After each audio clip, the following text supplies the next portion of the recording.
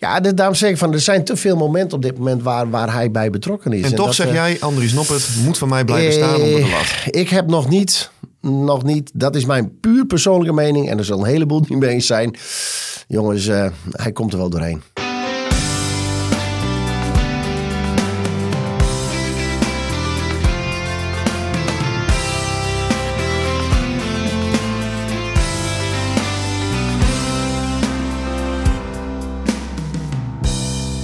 Van de eerste doelman van Oranje tot de roep om de doelman van degradant FC Emmen. En dat in een jaar tijd. Het kan ook alleen maar bij SC Heerenveen.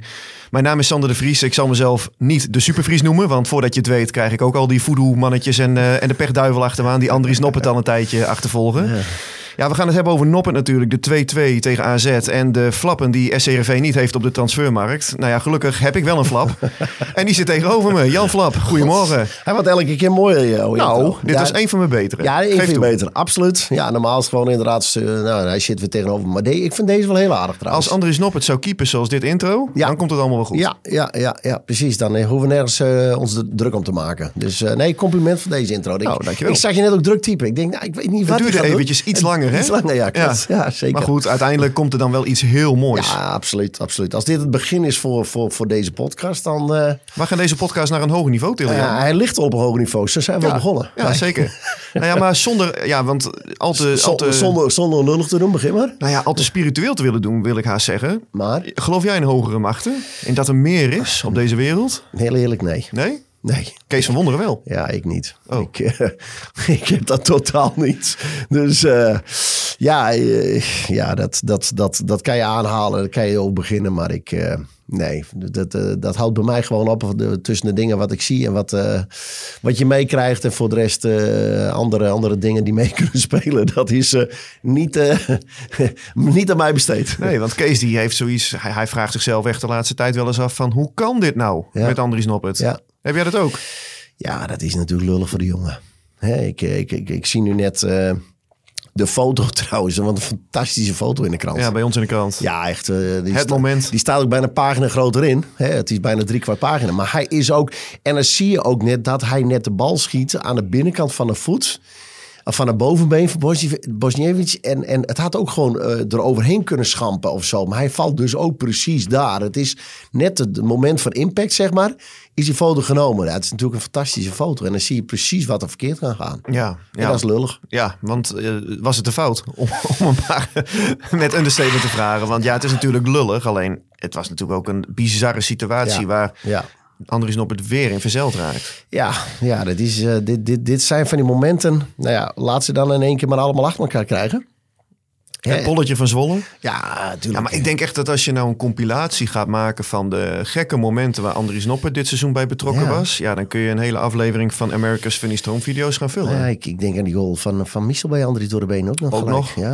Ja, ze zijn er meer natuurlijk, maar hij is wat ongelukkig op dit moment. En zeker als je dan inderdaad die documentaire hebt gemaakt over naar het hoogtepunt toe, richting WK, dan is dit natuurlijk de touwen van de jouwe. Maar ja, dat is natuurlijk ook de voetballerij. Ik bedoel... ja, maar zo extreem. Iemand die zo'n hoge piek aantikt. Ja, hij maakt nu wel hij is wel vaak nu betrokken bij een moment wat niet gelukkig is. Daar is hij vaak bij betrokken. Dan zeg ik het heel netjes. Nou, en dat is voor een keeper gelijk vernest.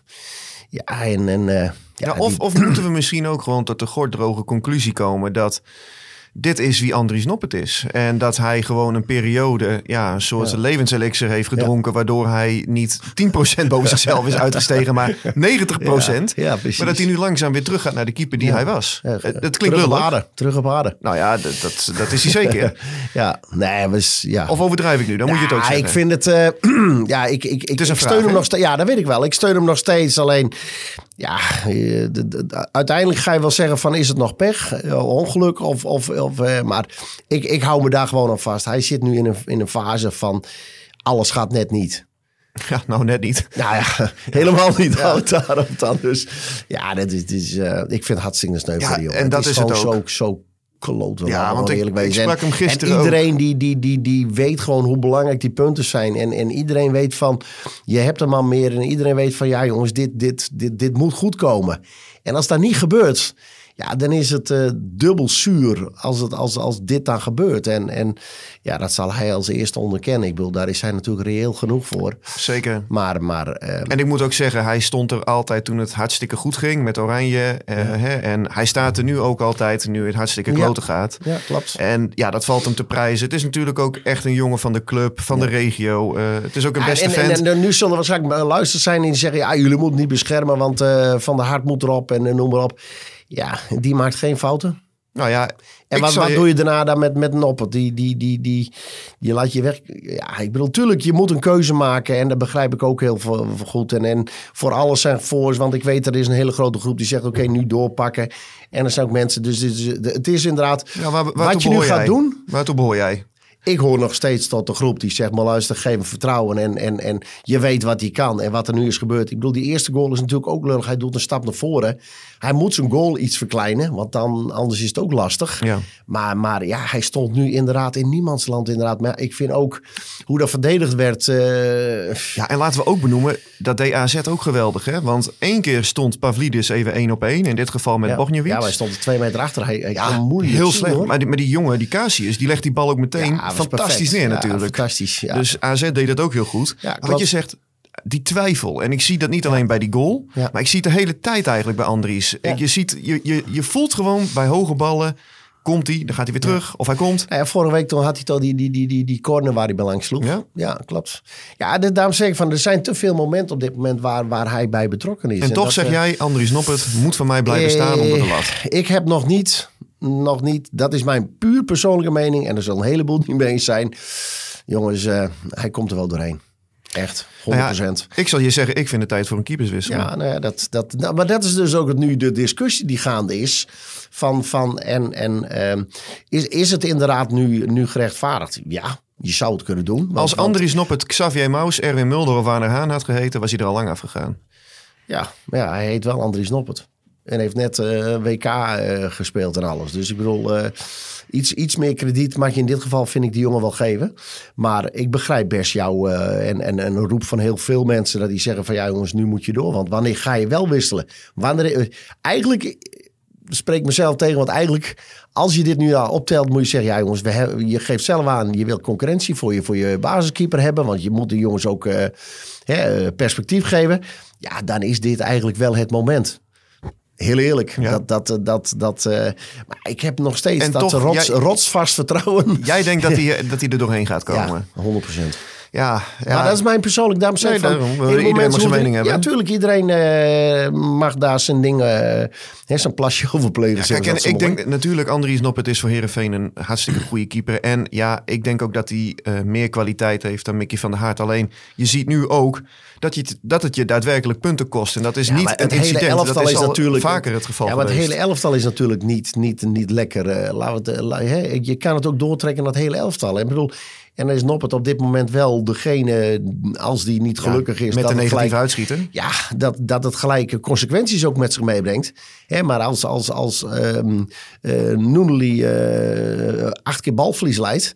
Ja, gewoon 2 keer die bal gewoon goed moet volgeven. Of 2 keer bal positie. Goed moet volgeven, ja. Dan haalt iedereen zijn schouders op. Maar ja, dat is ook eigenlijk al iets. Maar ja, ik vind het sowieso, ik vond het hartstikke netjes doen. Allemaal speelde eindelijk weer. Maar we het erover gaat, geef die jongens een aantal weken wedstrijden een kans. En dan gaan we echt kijken wat hij kan. Want we hebben begin december gezegd van... Pek Zwolle vond ik hem ook wel een aardige wedstrijd spelen, hoor. Ja, nou, dit zijn dus van die jongens, die moet je uiteindelijk een kans geven. En gewoon zeggen, oké... Hij is wel een beetje gek, hè? Ja, maar ja. Nee, serieus. Hij is gek, maar buiten zo. Ja, maar hij heeft altijd het aan de stok met zijn tegenstanders. Ik zie hem gebaartjes maken en dan ligt hij weer op de grond. En dan is er weer niets aan de hand. Ja. Het is wel een temperamentmannetje. Ja, zeker. Ja. Dus dat valt er niet op. Als je 2 keer een bal niet geeft of zo, dan scheelt je even. Ja, en maakt een keeper dat. Ja, dan heb je gelijk natuurlijk. Wat dat betreft was Andries Noppert met zijn 2 meter 7 volgens mij ook in... letterlijke zin de bliksemafleider voor SC Heerenveen. Want wat je zegt, zijn fout wordt natuurlijk breed uitgemeten. En dat is ook logisch. Maar het camoufleert ook een boel. Namelijk dat SC Heerenveen gewoon tegen 10 man van AZ een zeker lijkende overwinning weggeven. Want dat is natuurlijk ook een onderdeel van het verhaal. Ik had geen zoiets van, waarom speel je niet verder naar voren, man? Maar jaag ze op. Je hebt altijd een man extra. Ga op hun helft voetballen. Maak het hun moeilijk.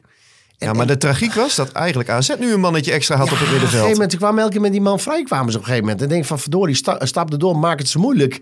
En uiteindelijk zie je de angst in het team gesluipen. En natuurlijk heeft het met resultaten te maken dat je uiteindelijk, in plaats van dat je durft 2 stappen naar voren te doen, doe je uit angst 3 stappen naar achteren. Ja, dan krijg je dit soort situaties.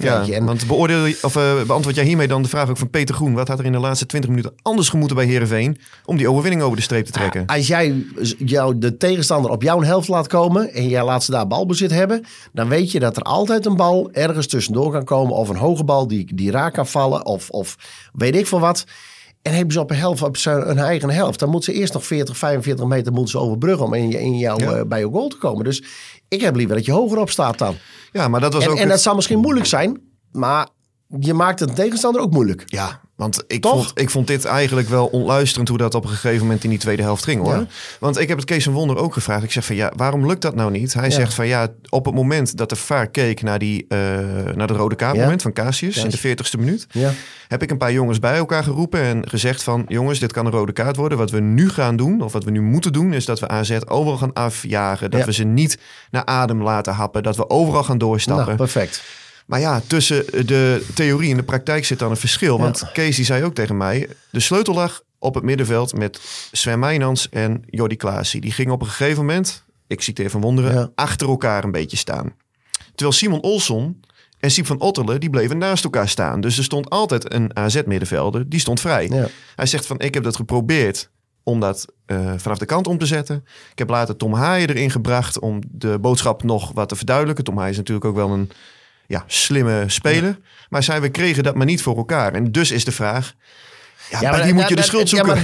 Maar laten we even eerlijk zijn. Als je dat ziet en ik weet, Klaas is gewoon de motor van AZ. Ja, maar slimme zo speler. Simpel is het. Dan zeg je gewoon van, luister, we hebben een man extra. Van Otterle of Haaien of Olsen, zal ook een rotzorg wezen. Dus zeg maar, luister, je hebt nu 1 opdracht. Klaasje, nummer, wat was het? 11 of 6, weet ik veel.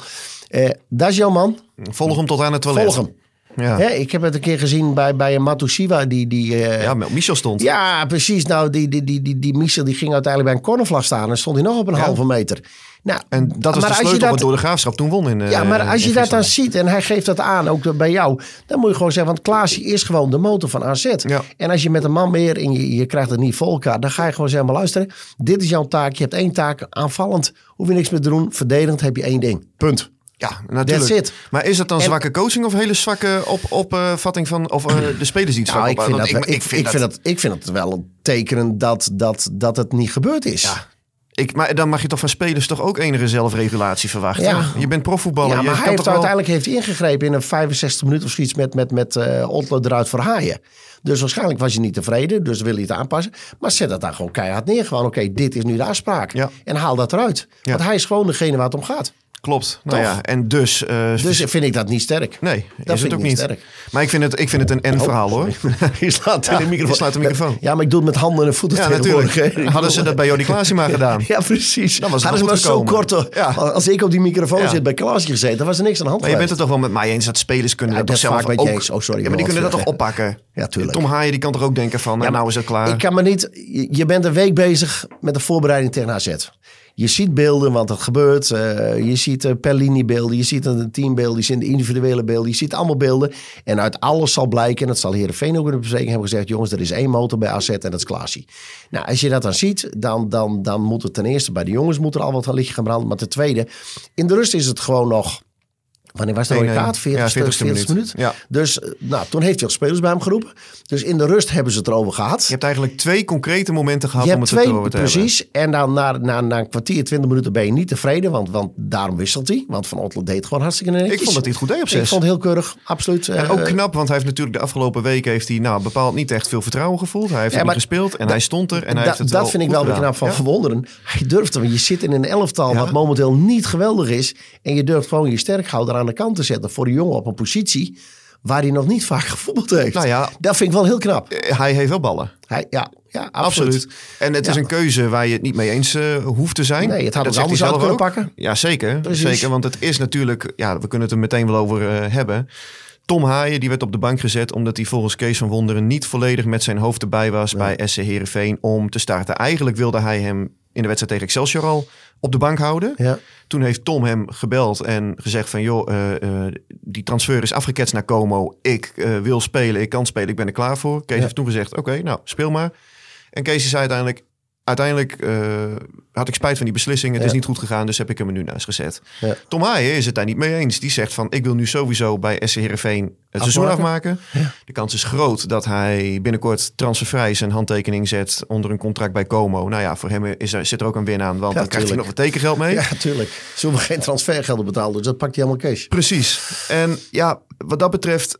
Je kunt zeggen, Heerenveen heeft de hand enigszins overspeeld met dat onderhandelingsspel met Como. Ze konden €750.000 voor hem krijgen, maar ze hadden toen nog niet de vervanger paraat staan. Vorige week heeft Heerenveen alsnog contact opgenomen met Como. Zo van, kunnen we toch niet tot een deal komen? Nou ja, dan heb je, laten we zeggen, niet de sterkste onderhandelingspositie als je dat doet. Je onderhandelingspositie is weg, kan je gewoon vertellen. Die is gewoon Precies. weg. En Como had zoiets van, zoek het uit, we halen hem binnenkort wel transfervrij op. Precies, en we schakelen door naar een andere speler. Exact. Punt. Nou ja, en wat dat betreft was er toch wel wat onrust en voelde Kees van Wonderen zich dus genoodzaakt. Hij zegt ook, die verantwoordelijkheid die draag ik ook. Ja. Nou, dat is hartstikke netjes en realistisch. Ja. Maar ja, Tom Haaien was het er niet mee eens. Nee, maar ja. Als Noppert er zaterdag staat, is hij het er ook niet mee eens. Dus exact, dat klopt. Dus, maar ja, Steve van Otter, die deed het goed op 6. Ja, deed hartstikke netjes. Ik had het niet verwacht. Ik vond hem echt goed.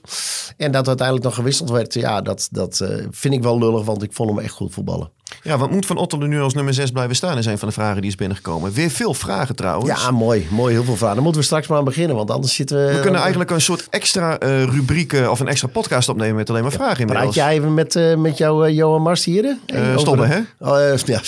Mars, stoppen, sorry. Dan komt ik moet wel even de goede chef even hebben. Dan komt hij straks met het hoofd hier om het vissen komt. Hij moet ook mijn declaraties goed. Ja, oké, goed. Ja. Dus dan... nee, hartstikke mooi, zoveel vragen. Maar nee, het is wat er gebeurde. Ik vond Van Otter heel goed. Haaien daarnaast, is natuurlijk een sterkhouder, heeft hij bewezen. Maar ja, het is, ik ben wel positief als ik verrast door Van Otter. Want... pak jij de vraag nog even? Ik pak er eens even wat vragen bij. Sander, hebben we ook vragen? Benjamin, moet de club proberen om Sidney van Hooijdonk weer te huren? Er is waarschijnlijk een andere club waar hij naartoe gaat, hè? Nee, gaat niet door. Nee, niet naar Twente? Nee.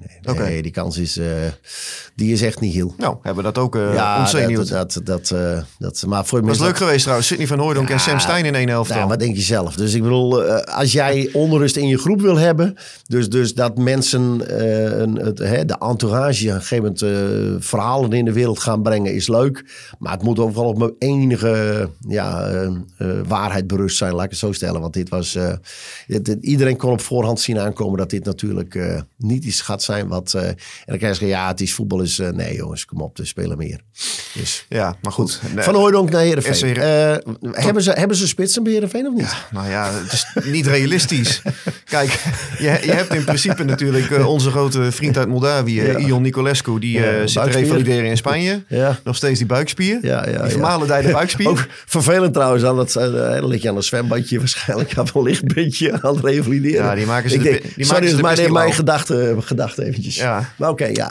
Nou ja, en je hebt natuurlijk Daniel Karlsbak. Ja, Karlsbak. Ja. En je hebt Pelle.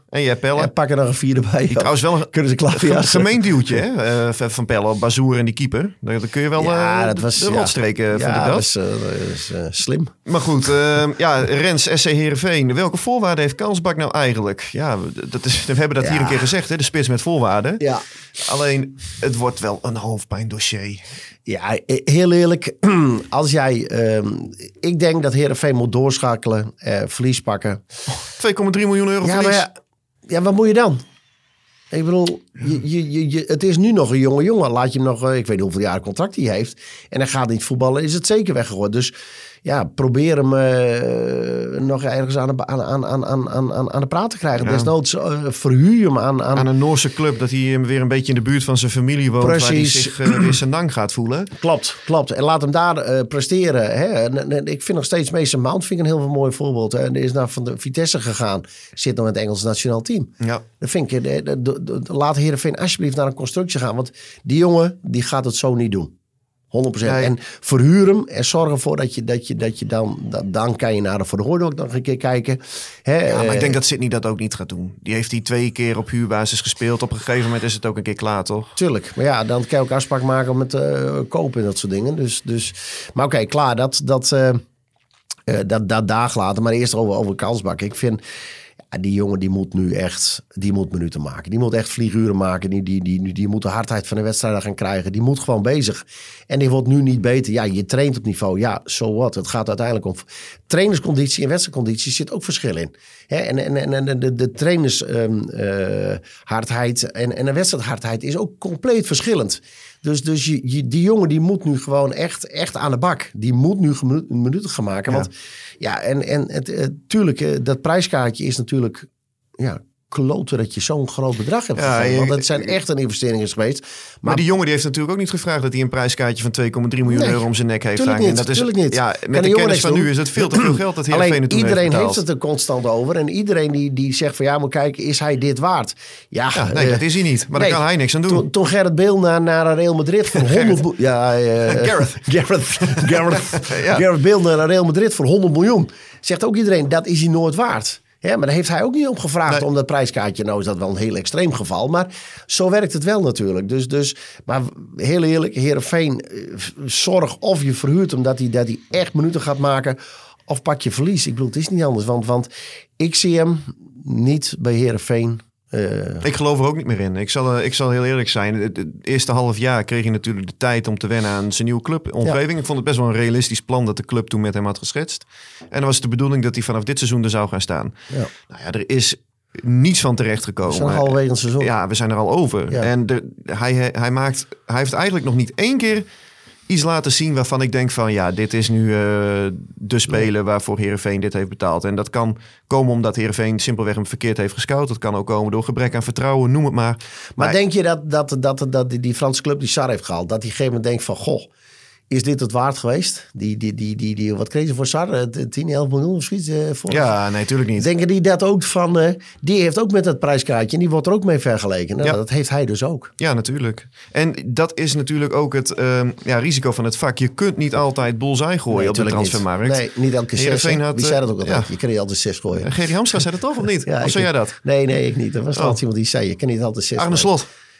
Die was ja, dat was hem. Ja, klopt. Ja. Nou, maar kijk, Heerenveen had natuurlijk vorig jaar met Saroui hebben ze wel een boelzij gegooid. En met Kalsbak hebben ze naast het bord gegooid. Ja, klopt. Dus ja, zeg het maar. Ja. Dat is natuurlijk... Saroui was trouwens nog een bod opgekomen van Lille vorige week. Maar zoals Ferry de Haan zei, dat was een verschil van vraag en aanbod. Daar zat wel... Het Tjeukenmeer zat er ongeveer nog tussen. Ja, okay. Dus die ging er vanuit dat... niet wet. Ja, Lac de Thieu zag ik al voorbij komen. Van een van de sports die het hadden vertaald. Ja, dat is echt... Die overtreding trouwens van Dani de Wit. Maar dat was ook... Ja, maar die Dani de Wit... ook een vies peuk, hoor. Nou, precies, dat wou ik me aangeven. Op een gegeven moment, als je dingen weet, dan ga je erop letten. Maar die jongen, die maakt elke wedstrijd... maakt die 1 of 2 echt... hele vieze overtredingen. Daar had hij al rood kunnen geven, hoor. Er wordt gewoon natuurlijk ook bij AZ wordt er een bespreking gehouden van jongens, wat zijn de keyspelers, wat zijn de kwaliteiten? Ja, en wie willen we waar niet hebben? En hoe kunnen we hem afstoppen? Nou, dan is hij niet de beroerdste om eens een keer te zeggen, jongens, ik pak me eens boven de enkels, pak ik me eens even aan. Maar dit sloeg er helemaal nergens op. Ik vond het echt... Het verbaasde mij dat de vader niet naar keek. En dan had hij hem wellicht zelfs zo'n rode kaart gegeven. Ik vond het inderdaad, heftig. Pieter Wiebe Terpstra, als we voor Saroui een bod van 12 miljoen uit Rusland krijgen, moet Heerenveen het dan doen? Of zijn onze normen dan belangrijker dan geld? Ja, ik zag hem voorbij komen. Ik vond hem heel mooi. Ja. Toch denk ik dat ze dan gewoon een heel groot strikje eromheen doen. Ja, maar als het Sparta Moskou is, dan zeggen ze waarschijnlijk eerst, we hebben nog wel een aantal miljoenen nog te gaan. Ja, van CSK. Precies. Ga die eerst maar even ophalen bij buurman. Ja, precies. Haal die eerst even op en dan gaan we dan weer verder praten. Ja. Dus je waren enorm natuurlijk. Ik bedoel, de KVB heeft er ook afgelopen jaar in WK hebben we toch gespeeld. In Qatar. In Qatar. Ja. Dus wil je zelf roomser als de paus zijn? Ja, Heerenveen, eind van het jaar hebben ze een jaarrekening. En dan kan je zeggen, ja, maar we hebben wel onze principes en onze waarden hebben we overeind gehouden. Ja, dat is ook wat waard. Daar kan je voor kiezen. Maar heel en reëel... over 2 jaar grazen de geiten op de middenstip van het Abelenso-stadion. Zoals Riemen van der Velde dan wel eens zegt. Ja, bij wijze van... Kijk, we chasseren het nu enigszins. Ja, ik weet zeker op het moment als ze zo'n bod zouden krijgen, net zoals Twente op Ugalde was het, hè? Ja, Ugalde. 15 miljoen. Ja, 10 plus 5. Ja, maar dan gaat Heerenveen het ook doen. Ja, tuurlijk. Dat gaan ze ook doen. Ja. En dan kan je zeggen, dan hebben we principes. Ja, tuurlijk zijn er wel principes. Maar uiteindelijk deze principes met deze bedragen. En je weet hoe jouw financiële huishouding ervoor staat. En je weet als je dit gaat doen en je haalt dan 3 nieuwe spelers. Waardoor het publiek daar ook weer blij om is. Ja, dan is het, ja, wat is je weegschaal? En ja, wat is je moreel kompas? Dat is wel zo. En de ene die zal dat echt zeggen, het is verwerpelijk. En de ander zegt, ja, ik begrijp het. Dus ja, dit is weer... Ja, wat doe je? Maar ik denk dat de weegschaal uitslaat naar wel verkopen dan. Wat zijn nu de pluspunten ten opzichte van vorige week? Vraagt Wietse Atsma. Eentje. Ja, je hebt een puntje erbij. Scherp hoor. Ja. Maar ja, eigenlijk heb ik ook geschreven vandaag. Eigenlijk als je nu de hervatting van de competitie ziet. PEC Zwolle had je eigenlijk moeten winnen. Ja. Deze had je eigenlijk moeten winnen. Dus dan heb je 6 punten. Het zijn er maar 2 geworden. En dat is natuurlijk doodzonde. Ja, dat is het ook. Nou, maar goed, vergeleken met Excelsior was het wel in alles beter. Ja, het was het ook. Het was niet slecht in die zin. Het was niet goed, maar ik heb ook niet het gevoel gehad van, dit gaat hem niet worden. Nou ja, ik had in de slotfase op een gegeven moment wel zoiets van, Ja, dat in de slotfase had je het gevoel van, hij kan nog vallen. Ja. Maar niet, uiteindelijk die rode kaart. En het was 1-1. En gelijk na rust, wat was het, 5 of 10 minuten. In de tweede helft maak je inderdaad, Brouwer die maakt natuurlijk een fantastische goal. Ja. Nou, dan denk ik van, nou kom je een heel eind. Zeker omdat je tegen 10 man... Ja, de pluspunten... Ik vond wel, er zat wel overtuiging en ze wilden alleen... Ja, ik had een reactie, zoals Kees van Wonderen zegt. Precies. Het elftal heeft een reactie gegeven. Maar hebben we vorige week al gezegd. Ja. Hebben wij vorige week over gehad. Nou, misschien hebben ze hem wel laten luisteren. Laten afspelen. Maar die jongens die weten zelf natuurlijk ook wel dat het niet kon tegen Excelsior. Je speelt thuis in je eigen mensen, je eigen stadion, je eigen omgeving, je eigen kleedkamer. Dus je wil je ook wel. Maar ja, ik wil niet zeggen als je niet een goede kleedkamer hebt. Maar, nee, maar het is toch zo. Het is vervelend. En had je nu die 3 punten over de streep getrokken... Ja, dan was het allemaal weer... zie je wel, je speelt tegen een top 5 ploeg en je wint. Dus we hebben nog geen zorgen. Ja, en nu wel. Dat is jammer. Ja, exact. Want er zijn ook wel vragen binnengekomen over Fortuna Sittard. Dat is natuurlijk de tegenstander van komende zaterdag in het diepe zuiden. Ja. Kevin verder, waarom wordt er wel gewonnen van Fortuna? Ja, en ja, we hebben geen glazen bol. Hè? Maar kijk, ik vind wel dat je bijvoorbeeld aan die wedstrijd tegen PEC Zwolle... kon je ook zien dat SC Heerenveen heeft... echt wel meer kwaliteit, individuele klassen dan dat soort ploegen. Dan de PEC Zwolle of RKC Waalwijk of Fortuna wellicht. Maar ook Volendam en Vitesse, Heracles. In principe horen ze erboven te staan. Ja, en ze hebben echt wel meer klasse spelers dan die ploegen. Dus op het moment als je redelijk compleet bent... Nou, ze zijn nu behoorlijk compleet. Ja, klopt. En je hebt niet individuele spelers die zo af en toe hele gekke fratsen uithalen. Ja, dan ben je gewoon echt wel beter dan dit soort ploegen. Nou, je bent minimaal gelijkwaardig. Ja. Houd daarop. Ja. Nou, en dus je zit in principe de komende wedstrijden ben je gewoon hoef je niet te minderen te zijn. Ik vind wel dat Sittard thuis, Fortuna die speelt thuis altijd wel redelijk aardig trouwens. Ja, en Heerenveen heeft het daar ook vaak wel lastig. Klopt. Ik weet niet wat het dan is. Misschien heb je het met Michel er wel zo over gehad. Verre busreis. Ja, maar meestal gaan ze een avond van tevoren daar naartoe hoor. Ja. Meestal gaan ze een avond van tevoren. Nou, Sittard was altijd standaard dat ze van tevoren gaan. Dus dat zullen ze waarschijnlijk ook weer doen. Met Jurgen Streppel was het zo'n beetje op het moment als je uit moest naar PEC Zwolle gingen ze al in een hotel. Ja, dat was toch toen bij FC Groningen. Ja. Toen moesten we naar FC Groningen. Gingen ze een avond van tevoren daar vlak voor Groningen slapen. Ik zou heel eerlijk zeggen... Op het moment als ik dan profvoetballer zou zijn, dan zou ik het echt verschrikkelijk vinden. Ja, dan zou ik echt zeggen van jongens, je slaapt nou even... het beste in je eigen bedje, je eigen omgeving, je eigen bolletje brood of je bordje Bambix. Bambix? Ja, dat vond ik fantastisch. Ja, het was meer suiker dan Bambix, maar vooruit. Dat is niet te dik. Hè, nee. Die label moet er niet in kunnen blijven staan. Je moet kunnen blijven roeren. Ja, je moet kunnen blijven roeren. Maar dat zijn van die dingen, dan denk ik van dat begrijp ik niet. Daar hoef je niet naartoe. Maar nou zit dat, ga lekker van tevoren weg en bereid je voor en... Ja, ik denk ook echt dat daar een resultaat kan worden gehaald. Ja, natuurlijk. Maar dat is het toch ook. Je kunt ook tegen een ploeg zoals AZ, die in principe top 5 staan, of daar staan ze gewoon, kun je ook een resultaat pakken. Tegen Twente uit, hoe slecht je toen ook in vorm was, hadden ze ook een gelijkspel kunnen meenemen. Dus in principe kun je die ploegen echt wel lastig maken. Klopt. Alleen alle radartjes moeten wel een beetje kloppen. Ja, en niet te veel... en niet dat slappen, zoals tegen Excelsior. En wie maakt de fout? Ja. Laat jezelf dat een keer niet doen. Hè? Next question. Ja, Friso. Heeft Jan-Michel ook uitgevoerd omdat hij buitenspel stond? Ja, Jij zat gisteren in de Kuip. En op een gegeven moment FC Twente breekt uit met 2 spelers, onder wie Michel. Ja. En dan veer jij toch op je stoeltje? Of blijf je heel want ik zit in het zitten? vak. Ik zat in het vak van Feyenoorders. Hè, dus dan moet je een beetje incognito blijven. Hè. Dus het enige wat ik erover wil zeggen is dat ik ben ontzettend trots dat die jongen daar een van de 22 spelers was die daar op het veld mocht staan. In de volle Kuip, dat je eigen zoon daar mag voetballen, is voor mij nog steeds een kick. En de ene keer doe je het goed, en de andere keer doe je het minder goed. En de ene keer doe je iets fantastisch moois, en de andere keer doe je iets fantastisch doms. En dat is nu, elke wedstrijd gebeurt dat. Noppert schiet tegen Bosnijevic aan. Webster maakt een domme rode kaart uit bij Go Ahead Eagles op een middenlijn waar niks is. Er gebeuren gewoon domme dingen. En dat is bij Michel is dat helaas ook gebeurd. Dat is niet de allerslimste wat hij heeft kunnen doen. En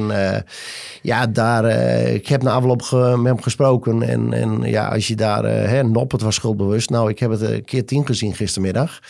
Ja, dat is verschrikkelijk. Alleen, ik ben nog steeds trots op de jongen dat hij daar mag voetballen. En dat vind ik... en dat daar nu de hele wereld eromheen krijgt. Ja, in België was het nog veel erger wat we hebben meegemaakt. Het is kut, het hoort erbij. Je bent schijnbaar publiekelijk bezit. En iedereen mag en kan. Ook. Je mag en kan alles tegenwoordig schrijven op social media. Daar hadden wij vroeger gelukkig niet last van. Toen wij nog voetbalden, Sander. Dus het enige wat je kan doen is gewoon borst vooruit, kop omhoog en hard trainen. En dat klinkt heel clichématig. Maar zo is het, want je kan er nog over lullen. Neem me van mij aan, hij zal het niet weer doen. En ten tweede, hij kan niet meer terugdraaien. Dus ja, dat is hoe ik erin sta. En iedereen... Dat je uiteindelijk zegt, ja, dit is oliedom. Ja, nou, het is gretigheid, maar hij wilde zo graag. Ja, en dan doe je dit soort domme dingen. En is niet slim. En ja, dom is het dom. Het is niet slim geweest in ieder geval. Dus, maar ik ben nog steeds ontzettend trots. Ik ben een van die vaders die in een gelukkige omstandigheid is, die een zoon heeft die daar mag spelen. En al die mensen die er wat over hebben lopen te zeiken. Nou, het zal me allemaal. Ik bedoel, ik hoop dat hun kinderen ook dan mogen spelen. En dat ze daar hele mooie dingen gaan meemaken. Ja, sorry, dit moest ik even kwijt. Dat was een emotioneel betoog, Jan. Ik bedoel, iedereen... maar dat is nu hetzelfde over Noppert. Iedereen mag... je mag je mening hebben, dat mag je ook schrijven. Maar uiteindelijk moet op een gegeven moment ook een keer een grens zijn... dat je zegt, oké, nou klaar. Het is, denk je dat Noppert gisteren een bal bewust... tegen de jongen aanschiet? Nee, natuurlijk niet. Dat is het ook. En tuurlijk mag je er wat van zeggen. En tuurlijk mag je er wat van vinden... En uiteindelijk houdt het op. Maar ik denk met Noppert ook. Hè, en dat wordt denk ik echt wel eens onderschat. En dat kun je ook alleen weten op het moment als je het zelf hebt meegemaakt. Het social media. Nou ja, maar ook dat op het moment als hij terugkomt van het WK... en dat hij met zijn gezin eventjes naar een centerpark... zo was hij gegaan of zo, ergens op de Veluwe. En ze lopen Apeldoorn in om eventjes wat kleren te gaan kopen... of even een broodje te gaan eten. En ze worden continu achtervolgd door een zwerm mensen... die met mobiele telefoontjes op je neus staan. Ja, dat doet wat met Ik zou je zeggen, hè, Michel heeft toen... we hebben het even niet over Heerenveen... maar misschien vinden mensen... anders draaien ze maar uit trouwens. Het zal ook, hij heeft dat bier gebeuren gehad... daar op een tribune bij Heracles... Nou, hij is er heel eerlijk in. Hij zegt maar, luister, ik was 's ochtends om 8 uur op een club. Ja, dat hij een biertje dronk in het uitvak. Ja, ik heb 12 uur, ik heb 4 uur lang gedaan. Ik heb afgesproken met de supportersvereniging, ga mee in de bus. Hij heeft daar in het uitvak, heeft een biertje gedronken. Hij zei, ik ga niet schijnheilig met een biertje achter de rug en een half nipje nemen. Hij zei, dat doe ik niet. Ik wil er ook genieten, klaar. We gaan die week erop, gaan we naar de bekerwedstrijd, de Europa Cup wedstrijd van Feyenoord Lazio zijn we geweest. Dat was hartstikke leuk. Michel had via een speler van Feyenoord, konden we erheen. En zijn broer is een heel groot fan. Nou, we zijn met z'n 4 als familie erheen geweest. Op dat moment, dat was net het verhaal geweest. We zijn daar en uiteindelijk willen we daar wat eten. Dus we halen een broodje ongezond, houd daarop. Ja, Michel is ook mens, die wil ook gewoon eten. En er staan er gewoon allemaal mensen omheen met foto's om te laten zien van... hey, Michel neemt een hap van een broodje van. Leeft niet voor zijn sport. Dus als je dat dan meekrijgt... Ja, het is echt, je bent gewoon publiekelijk bezit en iedereen vindt dat leuk om iets te doen. En overal word je gefotografeerd. En natuurlijk, dat hoort erbij. Dat weet je. Net zoals Andries Noppert. Fantastisch vind ik dat hij wel na afloop voor een camera komt. Nou, heeft Michel ook gedaan. Ze hebben hem vorige week gevraagd voor Rondo, dacht ik. Nou, hij zegt, ik ga er gewoon vanavond heen. Ja, ik bedoel, waarom niet? Ja. Gewoon eerlijk wezen. Dus dat soort dingen die werken gewoon. Maar het zijn, als je dan gewoon ziet dat je zal er maar even niet oppassen. En iemand neemt een foto, want echt waar. Ja. Ik liep in Londen met hem. Echt, als je dan ziet hoeveel mensen, dan denk je van god, heerlijk, even lekker weg. Hè. We waren met zijn vriend en waren we naar Londen geweest. Ja, dan loop je daar en dan komt er een oude kerel die zegt Michel. En ik ben op een foto en denk van, kom op eventjes. Maar oké, klaar. Dat, goed, dat zijn de leuke dingen natuurlijk. Zo af en toe ook wel, toch? Ik bedoel, alleen zijn ook leuke dingen. Maar je voorbeeld van Andries, dat hij dan bij wijze van spreken niet meer normaal een broodje bij de Albert Heijn kan kopen. Terwijl hij, zeker na die periode naar het Nederlands elftal, dan gebeurt er wel wat met je. Tuurlijk, maar dat gebeurt. En daarom moet je ook constant er rekening mee houden. Maar op een gegeven moment, dus stel na dat biergebeuren, gaan mensen een foto nemen dat Michel een broodje neemt. Nou, dan heb je de volgende mensen die daar wat weer van vinden. Ja. Want het is namelijk zo, als iemand wat plaatst, mensen vinden tegenwoordig overal wat van. En mensen vinden dat zij het liefst anoniem, hè, want dat is het allermooiste, hè, dat je dan wat mag zeggen. Hè? Maar oké, dat is even... laten we het even hebben over de leuke dingen trouwens. Nou ja, goed, ik wil één dingetje aanstippen. En dat was natuurlijk dat vuurwerk dat in de 6e minuut gegooid werd vanuit het uitvak. Nou, dat is wel iets, dan had ik inderdaad op mijn lijstje ook nog staan. Maar dat was, actie-reacties zeggen ze, maar ik vind het verschrikkelijk. Ontzettend dom, onnodig, schadelijk, ik heb begrepen dat daar gewoon een hele groep uit Leeuwarden ook bij betrokken was. Nou ja, tenminste, dat is wat ik via krijg te horen. Ik weet niet, misschien weet jij meer, maar... Ik heb natuurlijk ook wel wat rond geappt en gebeld. En we kunnen allemaal op de beelden op televisie ook zien dat er een vlag was met een soort gezamenlijk spandoek met Cambuur en AZ. Ja, want ik zag een foto voorbij komen met AZ en Cambuur. Met de graffiti dat schiet me nu één keer te binnen. Ja, er was een spandoek van gemaakt. En er was, we hebben het ook allemaal gezien. Naast rode rookbommen waren er ook gele rook was duidelijk zichtbaar in het Abelense stadion. Het is ook bekend dat die twee clubs hebben een soort vriendschappelijke band. Althans, enkele leden van de fanatieke supporterskernen. Ja, oké. Ja, ik vind het bijzonder. En ik bedoel, ik ken ook Cambuur supporters die daar volgens mij helemaal niets mee hebben. Die niet weten van, ik ben kennelijk ook bevriend met AZ. Maar goed, toe maar. Gratis bij, hè? Hoe je het went of keert, het is natuurlijk super triest. Ja. En het begon natuurlijk vorig jaar in het Abelense stadion. Toen er vanuit het uitvak van AZ en wellicht dus Cambuur supporters spullen werden gegooid. Daarop kwam toen een reactie van SC Heerenveen in Alkmaar met het vuurwerk. Ja. Heerenveen heeft toen trouwens ontzettend goed gehandeld door die personen allemaal te identificeren. Zijn toen 14 mensen volgens mij bestraft. Oké. En bij de meest recente uitwedstrijd in Alkmaar, toen werd er geen vuurwerk gegooid, maar was er ook, naar wat ik heb gehoord, gedoe na afloop bij het uitvak en moest de spelersbus van SC Heerenveen via de polder terugrijden in plaats van de Afsterdijk, omdat er naar verluidt een groepje uit Leeuwarden stond langs de snelweg. Ja, en nu heb je dit. Weer met een, laten we zeggen, 1-2'tje met AZ tussen aanhalingstekens fans en Cambuur tussen aanhalingstekens fans. Ja, ik zou het eerder tuig van de regel willen noemen. Noem ze alsjeblieft geen fans, want dat vind ik verschrikkelijk. En zodoende wordt Heerenveen tegen AZ een soort risicowedstrijd, hoe gek het ook klinkt, tussen toch twee sympathieke provincieclubs. Ja. Toch? Eigenlijk is AZ en Heerenveen zijn het voorbeeldfuncties voor met publiek.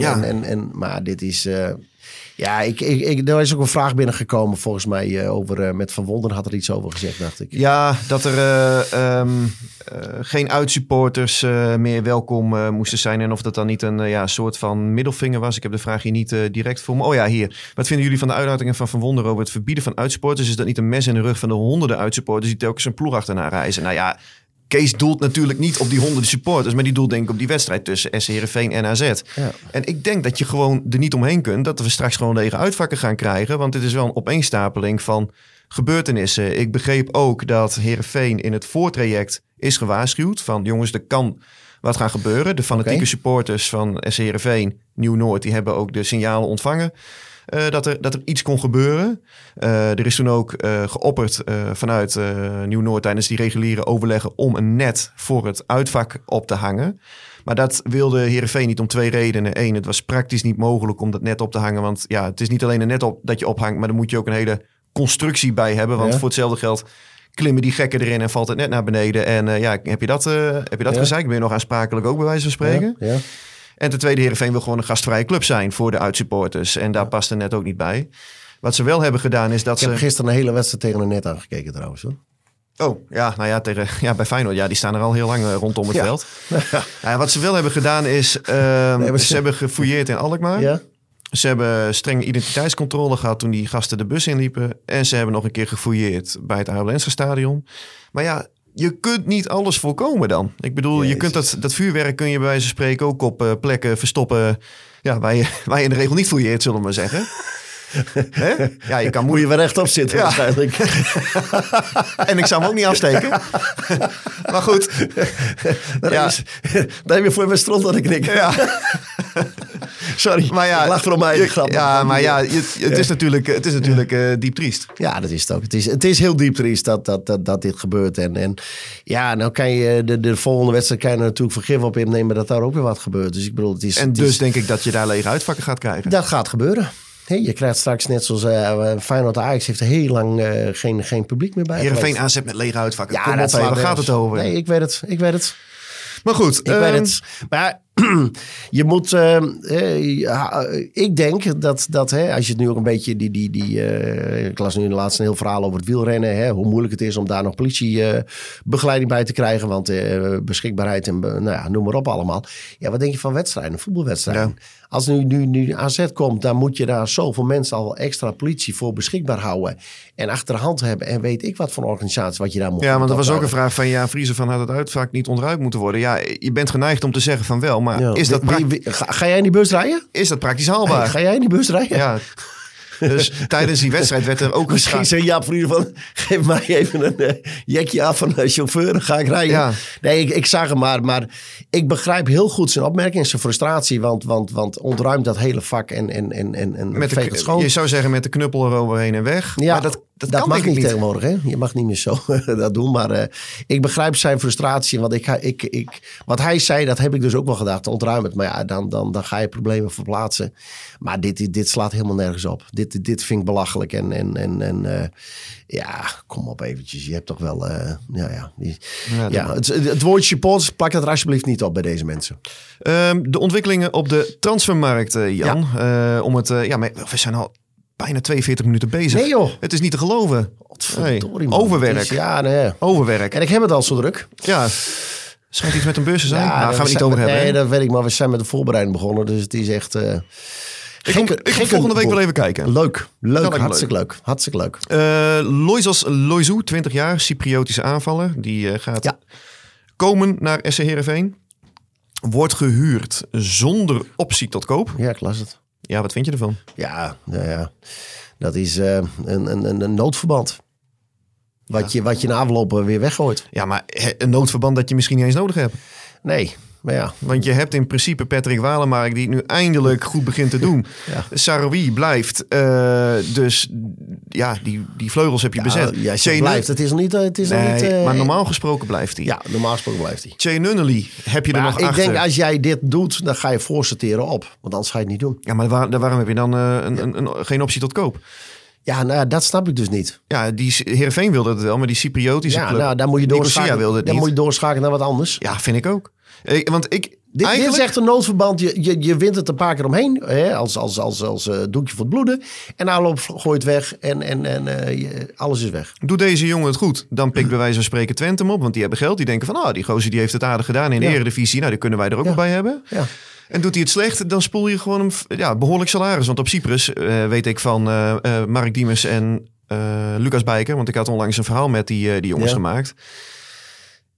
daar verdien je niet slecht. Nee. Dus, je hoeft er niet slecht te verdienen. Ik ken ook jongens die hebben dat niet zoveel gekregen, wat ze officieel wel recht op hadden.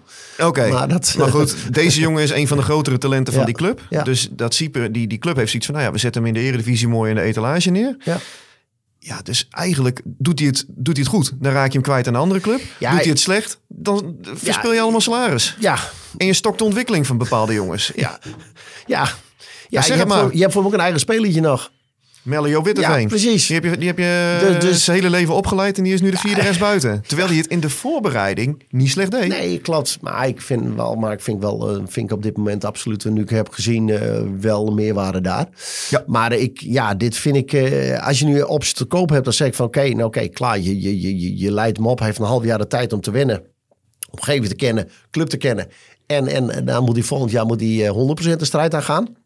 Ja, en nu is het eigenlijk... Ja. Het zijn nog maar 14 wedstrijden. Ja.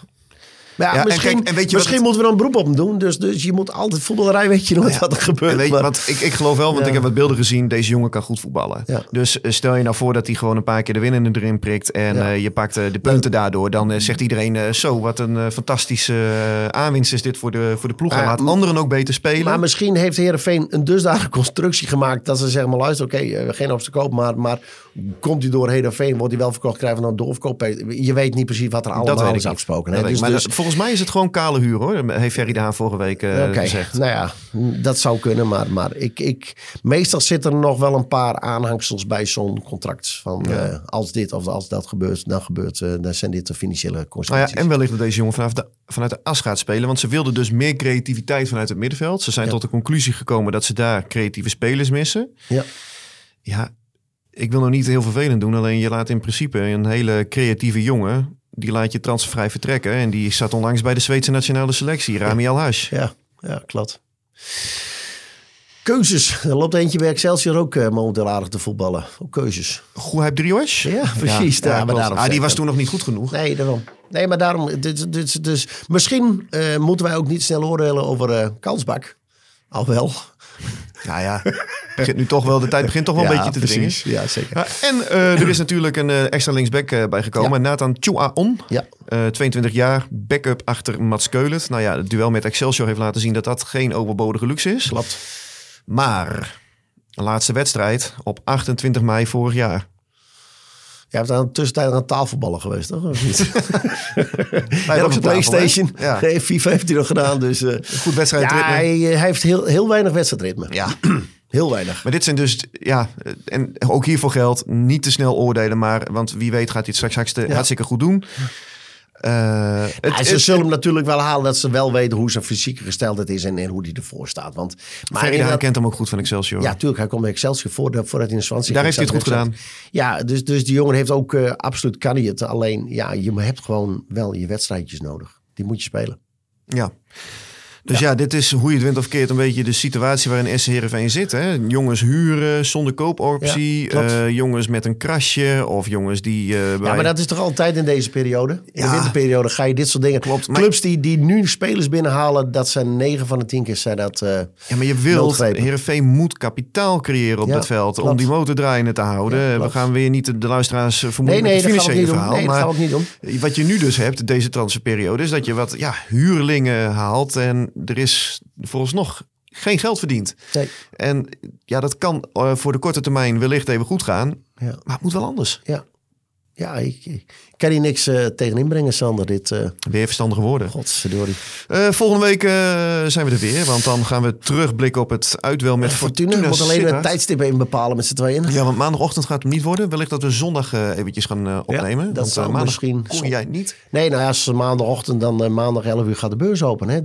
Dus daar heb ik... maandagochtend is een gekke bol. Dus we moeten even een momentje zoeken. Dus ik denk zondagavond... is misschien een optie. Dus betekent voor de mensen ook met vragen. Ik hoop dat we redelijk wat vragen hebben kunnen beantwoorden. Want ik vind het wel leuk, al die vragen. En het teken dat de club leeft. Ja, zeker. We merken het ook aan de luistercijfers. Schieten door het plafond momenteel. Ja, spread the word zou ik haast willen zeggen. Ga lekker door. Super. Wij zien elkaar volgende week, Jan. Hey, thanks.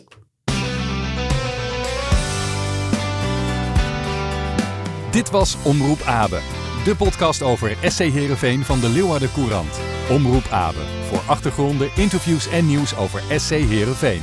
Abonneer je via jouw favoriete podcast-app.